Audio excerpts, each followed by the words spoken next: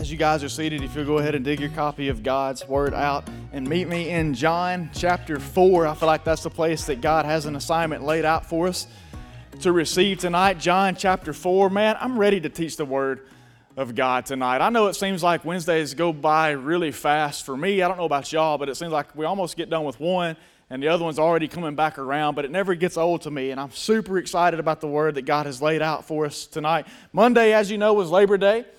Me and my wife Ashley and our son Graham enjoyed the day off at the lake with family and friends, but I was reminded while we were out there of Jesus' words in Matthew when he was speaking to his disciples, and he says, "The harvest is plentiful, but the laborers are few.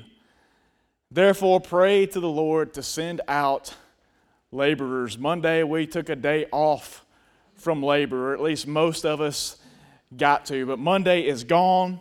Wednesday is here, and I'm ready to do work for Jesus tonight. The series is Convos with Christ. Jesus taught some amazing things and performed some amazing miracles on a large scale throughout the course of his ministry.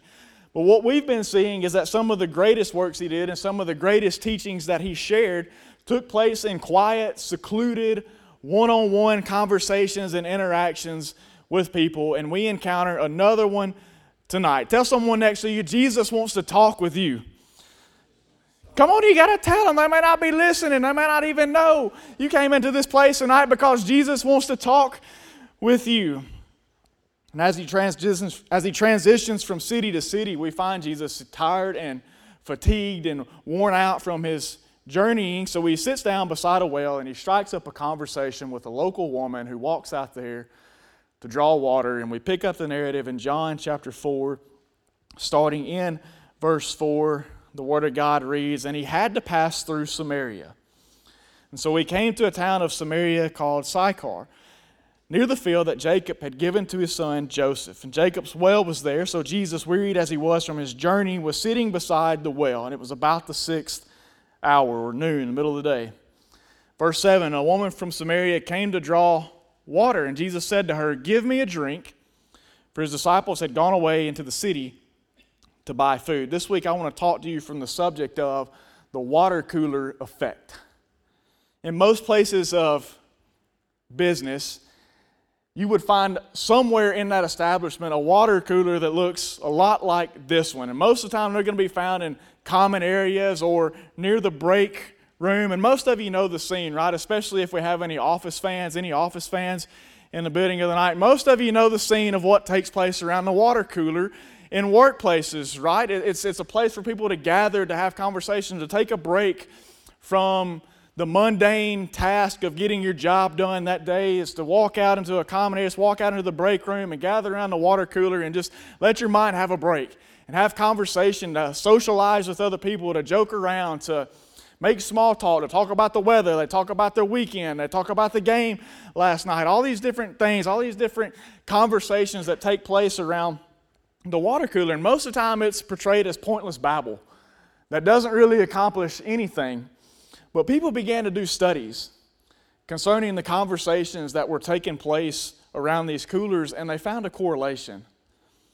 These cooler conversations were impacting in a positive way the work of each of these individuals. And they identified 4 aspects as to why it was having such a positive impact upon their work and upon what they did for a living, and those collectively come together to be known as the water cooler effect. And the first one of those aspects that we see tonight is connection. Studies found that people were connecting with each other around the water cooler. They were engaging one another. And though it might start out as small talk at first, what they found was that as they continued to engage each other in socializing, in conversation, that small talk gradually began to move from something as insignificant or as surface level as the weather or the game or what you did this weekend into something a lot more personal and a lot more involved with the intimate details of their life and what they were dealing with. Go back to the story with me with Jesus. Verse 7 again, "A woman from Samaria came to draw water, and Jesus said to her, 'Give me a drink.' For his disciples had gone away into the city to buy food. And the Samaritan woman said to him, 'How is it that you, a Jew, ask for a drink from me, a woman of Samaria?' For Jews have no dealings with Samaritans. And Jesus answered her, if you knew the gift of God and who it is that is saying to you, give me a drink, you would have asked him. He would have given you living water. So here we have Jesus, tired as he was from journeying, sits down beside a well when this woman shows up, and they engage in what I'm designating as the first ever water cooler conversation. It just looks a little bit different. It's not as nice, it's not as put together, it's not as eccentric as this machine. It's just a couple of rocks and a circle on the ground with a bucket over it and a rope that goes down to pick up water. Same concept though. This is the first ever water cooler conversation that Jesus is having with this woman who walks out to draw water. She walks up and begins to draw water out of the well, and Jesus says to her, hey, do you mind if I have a drink? And so instantly what we see is connection. Jesus is making a connection with this woman. Jesus is engaging this woman in a conversation. She can't even believe that Jesus is talking to her. Go back and look at verse 9. And what she said, Jesus says, can I have a drink? And the Samaritan woman said to him, how is it that you, a Jew, ask for a drink from me, a Samaritan woman? What you have to understand about cultural context in that time is that the Jews hated Samaritans. If they could avoid any and all association with them, that's what they would do. They couldn't stand each other, man. It's like getting an Alabama and an Auburn fan in the same room together and multiply that by like 1,000. They couldn't stand to be in the same place with each other. As a matter of fact, the Jews so hated the Samaritans that they labeled them as dogs. They were unclean. They were nasty. You didn't get around Samaritans. You didn't associate with Samaritans. And you sure didn't ask if you could take a drink from one of their cups. Dogs. If you wanted to have a cut down back in Jesus' time to one of your Jewish buddies, you would call one of them a Samaritan. That's how bad they hated each other. And on top of all that, you especially wouldn't see a man engaging a woman in conversation. What Jesus is doing here, quite honestly, is outrageous for the culture and the social norm of his time. Complete lunacy. Can I tell you something tonight?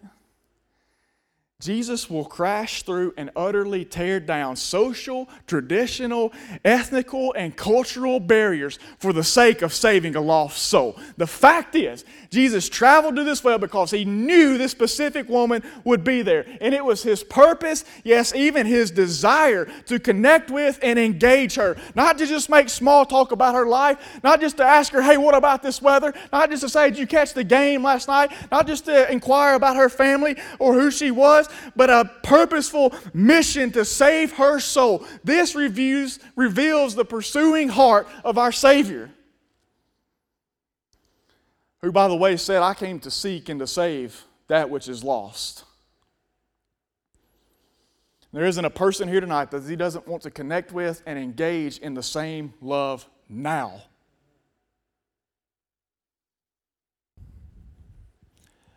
I hope y'all are in it from the get-go tonight, because I don't want you to miss it.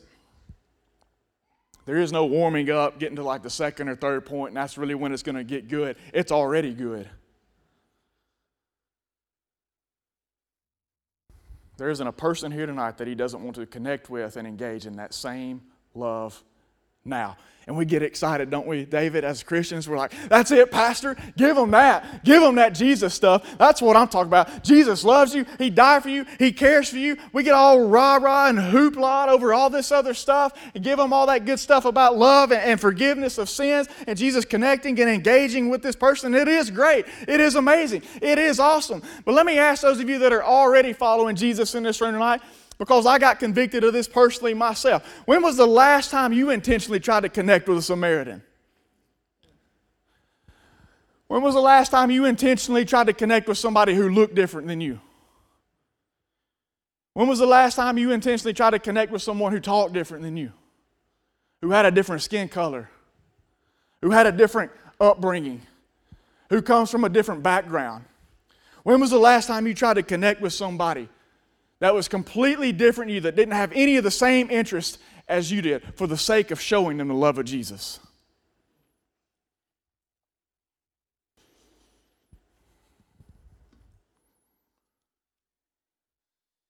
You see, we can't cheer on the love of Jesus if we're not also going to champion the love of Jesus.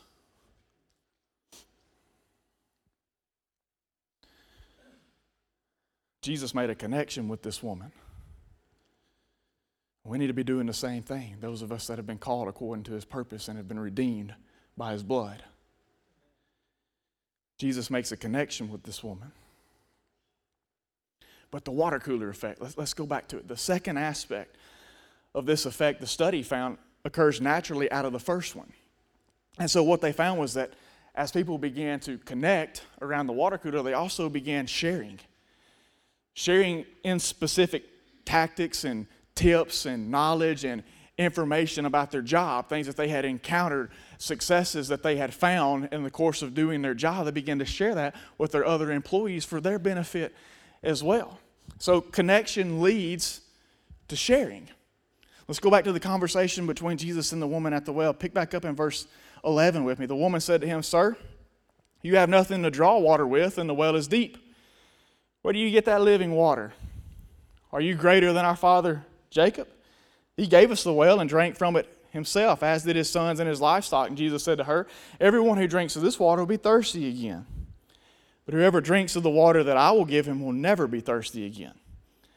The water that I will give him will become in him a spring of water welling up to eternal life." The woman said to him, "Sir, give me this water, so I will not be thirsty after come here to draw water." And Jesus said to her, "Go, call your husband and come here." And the woman answered, "I have no husband." Jesus said to her, "You're right in saying I have no husband, for you've had 5 husbands. And the one you now have is not your husband. What you have said is true." The woman said to him, "Sir, I perceive that you are a prophet. Our fathers worshipped on this mountain, but you say that in Jerusalem is the place where people ought to worship." And Jesus said to her, "Woman, believe me, the hour is coming when neither on this mountain nor in Jerusalem will you worship the Father. You worship what you do not know. We worship what we know, for salvation is from the Jews. But the hour is coming and is now here when the true worshipers will worship the Father in spirit and truth. For the Father is seeking such people to worship him. God is spirit, and those who worship him must worship in spirit and truth." In the same sense, after Jesus makes a connection with this woman and engages her in this conversation, he begins to share with her about living water, explaining that whoever drinks of this well again will have to come back over and over and over, because you're only going to be thirsty over and over and over again. But whoever drinks of the water that he gives will never thirst again.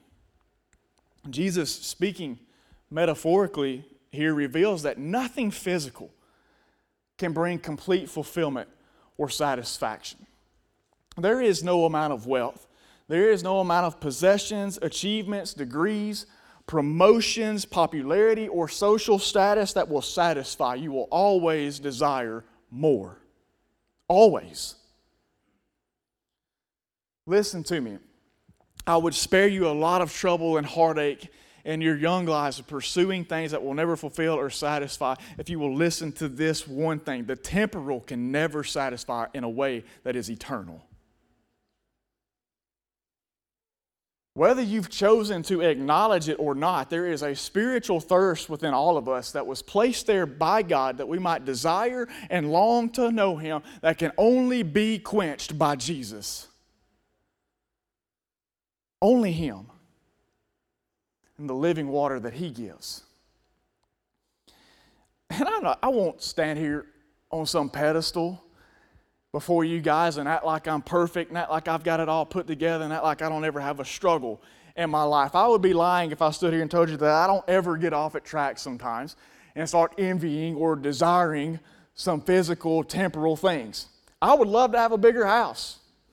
Ask my wife. We would much rather have a bigger house now that Graham's there. I mean, look, as small as he is, as small as the house ain't big enough anymore. And it's getting shorter and shorter because he started crawling, and now we're all over the place. So we need a bigger house. When y'all leave tonight, go out here in the parking lot and find the jankiest white F-150 sitting out there with paint chipped off of it, with the bug deflectors and the weather guards half peeled off on the windows. That's mine. There's a good possibility when I get ready to leave tonight, I might not be able to. I never know what's going to happen. I'm not going to stand here and act like I wouldn't desire a nicer truck to go along with a nicer house. But when it comes down to it, only Jesus satisfies and fulfills the longings of my heart. Paul understood this as well as anybody. In Philippians 4:11, he says, I've learned that in whatever situation I'm to be content or to be satisfied. Men and women of God in this room tonight, you're struggling.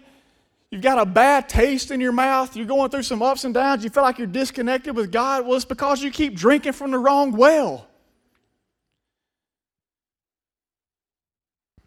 And I know there are plenty of you in this room tonight that have tasted and seen that the Lord is good. So let me ask you, if you've got purified living water from the Savior, why do you keep going back to the mud holes of the world?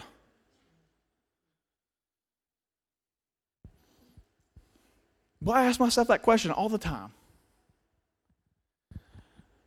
Only Jesus can fulfill, only Jesus can satisfy your thirst and your longing in a spiritual sense. Nothing else and nobody else can do that. And so now at this point, Jesus talking about all this living water stuff and never having to thirst again, this woman begins to pick up what Jesus is putting down. She's like, I want some of this. And she asked Jesus for it. So where can I get this water? I don't have to keep coming back out here to the well to draw water. See, she still doesn't get it. She's still locked in on the physical. Some of you need to get off the physical stuff tonight and realize that God's trying to do a spiritual work in your life to set you free from some things. Where can I get this water? And so Jesus, in a loving and patient way, continues to explain to her and share with her how can she receive it. And it starts with acknowledging and confessing sin. I'm going to talk about sin for a little bit because y'all's generation, unfortunately, has a lot of pampered pastors out there that don't want to address the icky stuff of our lives. And sin is one of those things. Sin is one of those things. Every single one of us, the Bible tells us that we have all sinned and fallen short of the glory of God. Jesus makes this woman admit her sin. He says, I'll tell you how you can get it, but first go and get your husband and bring him back. She says, well, I don't have a husband. I don't know if you realized it or not, but that was the shortest remark she made in the entire conversation. Why? Because when you start bringing conviction into somebody's life, when you start talking about their sin, we don't want nothing to do with that anymore. But Jesus makes this woman acknowledge and confess her sin. Go and get your husband. And she acknowledges, I don't have a husband. He says, you're right, you've had 5. And the one that you're with now isn't your husband, but y'all are living together, aren't you? What you have said is true. She doesn't try to run from it. She doesn't try to hide it. She doesn't try to conceal it. She acknowledges and confesses her sin right there before the Savior of the world, and she doesn't even know who she's talking to. Listen to me. There are some hearts in this room tonight that Jesus is desperately trying to save from an eternity in hell, but there is no conversion without conviction. Don't let anybody tell you otherwise. You cannot fully appreciate the beauty of the cross without realizing the ugliness of sin.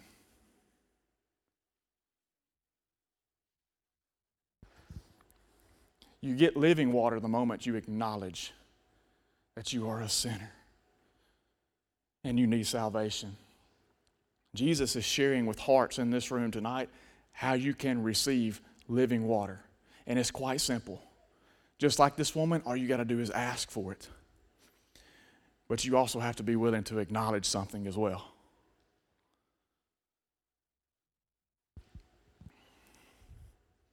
Back to the water cooler.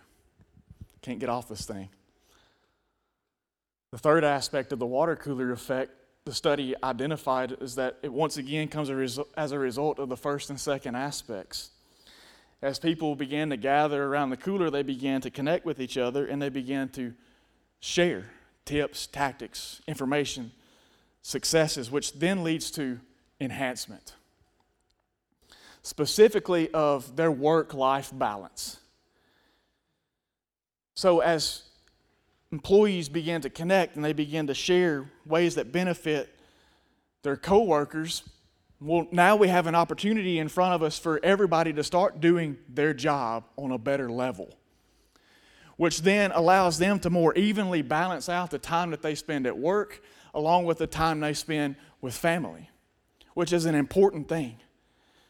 Verse 25, back to the conversation between Jesus and this woman. The woman said to him, I know that Messiah is coming, he who is called Christ, and when he comes, he will tell us all things. Jesus said to her, I who speak to you am he. Just then his disciples came back, and they marveled that he was talking with a woman, but no one said, what do you seek, or why are you talking with her? So the woman left her water jar and went away into the town and said to the people, come see a man who told me all that I ever did. Can this be the Christ? As the conversation continues, Jesus identifies himself to this woman as the Savior of the world. At that moment, she placed her faith in Jesus for the salvation of her soul. That very moment. That word enhance. To enhance means to raise to a higher degree. To raise to a higher degree. That's what Jesus does when we place our faith in him. He raises our life to a higher degree than we could have ever gotten to on our own. John 10:10, Jesus says, I came that you may have life and have it more abundantly. This woman had been through 5 marriages and was living with another man now. She was such an outcast that she waited until 12 o'clock, high noon, to go and fetch water for herself and for her family. You know when everybody else in the town went? Early that morning during the cool of the day. But she was such an outcast. She had been so ostracized by her peers that she was so full of shame and guilt. She didn't want to go out there at the same time as everybody else because she had a reputation for being that girl. And so she said, I would rather wait until it's the hottest part of the day, and I'm 100% convinced that nobody else will be there at that well, so I don't have to encounter anybody. No doubt she was thought to be a tramp. No doubt she was thought to be a failure. No doubt she was thought to be a nobody. No doubt she was full of guilt, shame, and embarrassment. But after she encountered Jesus, I'll say that again. After she encountered Jesus and placed her faith in him, she went back as a daughter of the King, as a co-heir with Christ, as a chosen vessel to display his love. She went back full of joy inexpressible, hope immeasurable, and peace unsurpassable. Because of Jesus, her life had been advanced. He raised it to a degree she never even thought was imaginable. How many of you here tonight are thankful for the enhancement of eternal life and being made new through Jesus Christ and his intervention in your life? Man, I'm so thankful as a 10-year-old little kid, like this woman and Jesus who had to pass through Samaria. So thankful as a 10-year-old kid, Jesus had to pass through my bedroom to make me realize that I needed living water, that I was a sinner in need of a Savior. None of us can probably even begin to imagine the weight of all this woman had carried throughout her life. I don't know what happened to her marriages. I don't know if she blew them. I don't know if her husbands blew them. I don't know if they died. We don't know what happened. But when you don't know the details of something, human nature is automatically to just make up your own. And I guarantee you that's what people did about her. And to think about how her life changed. She ran back to the town that she was trying to avoid at the well. That's the kind of work Jesus does in your life. That's the kind of enhancement that he brings into your life. He will do such an amazing transformative work that you will no longer care about what's been said. And you would much rather go back and tell somebody about the change that's taking place. I don't care if you know who I was as long as you let me tell you who I am. She runs back and she begins to tell the town about all this stuff that she had encountered at the well, about this man named Jesus who had set her free from her sins and wiped away her past and made her into a new creation. And it leads us back to the water cooler effect one more time. I promise it's going to make sense. Perhaps the most striking aspect of this effect is the result of all 3 aspects working together. The study found that as people get together around the water cooler and they connect and they engage each other in conversation, they begin to share things with each other, which leads to an enhanced life between work and leisure, which then increases productivity. Listen, by an astounding 10 to 15%. Now, that may seem like a small number. But if we had any business owners in this room tonight, there's not a single one of them that wouldn't like to see a 10 to 15% increase in their company. It increases their productivity. Workers were accomplishing more. They were achieving greater goals. Their companies were growing. Go back in verse 30. We got to find out what happens at the end of all this. This woman runs back into town, and she's telling all the people, and it says that they went out of the town and were coming to him, being Jesus. Meanwhile, the disciples were urging him, saying, Rabbi, eat. But he said to them, I have food to eat you don't know anything about. So the disciples said to one another, has anyone brought him something to eat? And Jesus said to them, my food is to do the will of him who sent me and to accomplish his work. Do you not say there are yet 4 months, and then comes the harvest? Look, I tell you, lift up your eyes and see that the fields are white for harvest. Already the one who weeps is receiving wages and gathering fruit for eternal life, so that sower and reaper may rejoice together. For here the saying holds true, one sows and another reaps. I sent you to reap that for which you did not labor. Others have labored, and you have entered into their labor. Verse 39, many Samaritans from that town believed in him because of the woman's testimony. Don't ever think that your testimony is insignificant. Because I'm just going to tell you guys, many people might not have believed if she would have kept her mouth shut about the things Jesus did in her life. She goes and testifies, many people believe. He told me all that I ever did. So when the Samaritans came to him, they asked him to stay with them, and he stayed there 2 days. And many more believed because of his word. And they said to the woman, this is amazing. This is absolutely amazing. It is no longer because of what you said that we believe. For we have heard for ourselves, and we know that this is indeed the Savior of the world. This woman goes back to town and begins telling all these people about Jesus and what he has done in her life. And as a result, they came to see for themselves. And the word tells us that many more believed. I want you to see something with me as we finish up tonight. Don't quit on me yet. We're at the finish line. But I need you to see this as we finish up tonight. Put all of this in the context of the church. Put all this in the context of the church. I need some help. I need some volunteers. And don't get nervous. You don't have to do anything. You don't have to say anything. I need some help. So, Andrew, do you mind? Can you help me out? Come up here for a minute. Come on. Julie, Peyton, help me out. Come on, Harrison, help me out. Who else? Let's go to this side. You got me out of this side. Nervous. Everybody's nervous. Come on, Brantley. Help me out. Imagine this within the context of the church. This is a place where we gather. So we're around the water cooler, right? You guys are hanging out and you're having small talk and you're connecting with each other. And you're engaging in each other's life. This is what we do. This is why God ordained the church and why he brought us together as a group of believers. You guys are gathered together within this context and you're connecting and you're engaging. You're involved in each other's life. And the cool thing is you're all studying the Word of God. And so as that's happening, when you get together within this place, you begin sharing with each other about what God has been speaking into your life through his word. And because of that, now you're encouraging one another. Because Andrew tells Julie and Julie tells Peyton about what God's been doing in their life and what they've been seeing in his word. And the same thing with Brantley and Harrison. Brantley begins to encourage Harrison because he's down and he's discouraged and he's frustrated. But Brantley read in the word the other day that our God never leaves us or forsakes us. So he encourages him with that. And so now we've connected, and now we're sharing, and now our lives are enhanced by the encouragement that we've received from other brothers and sisters in Christ. And so what do we do with that? Well, we increase production because of what we experienced and because of the impact it's had on our lives. Everybody goes and gets somebody else. Go find one other person. Go find one other person. Go find one other person.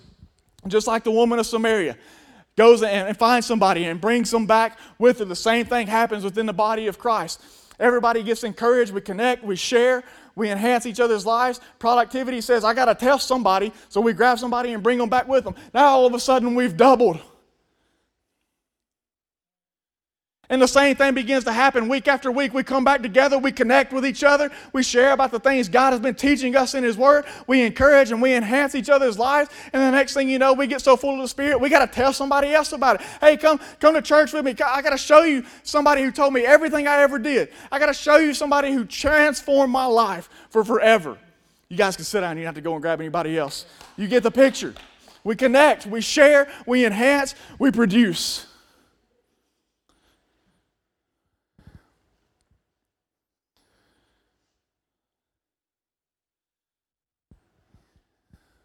It's not just the water cooler effect.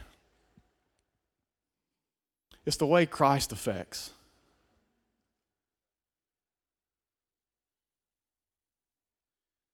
When you connect with him, He begins to share living water. When he raises your life to a higher degree than you ever thought imaginable, then the automatic result should be to go back into town and say, y'all got to see this. You won't imagine what has happened. You can't imagine what's happened. I don't know how to explain it, but I can take you to the one who did it. Jesus is connecting in the room tonight. Jesus is sharing with hearts in the room tonight. Living water is available for each and every person here that has not yet tasted of it. Salvation has been made available for each and every person in this room tonight that has not yet received it. All you got to do is ask. Jesus says, I will give it freely. Don't walk out of here tonight without getting a drink.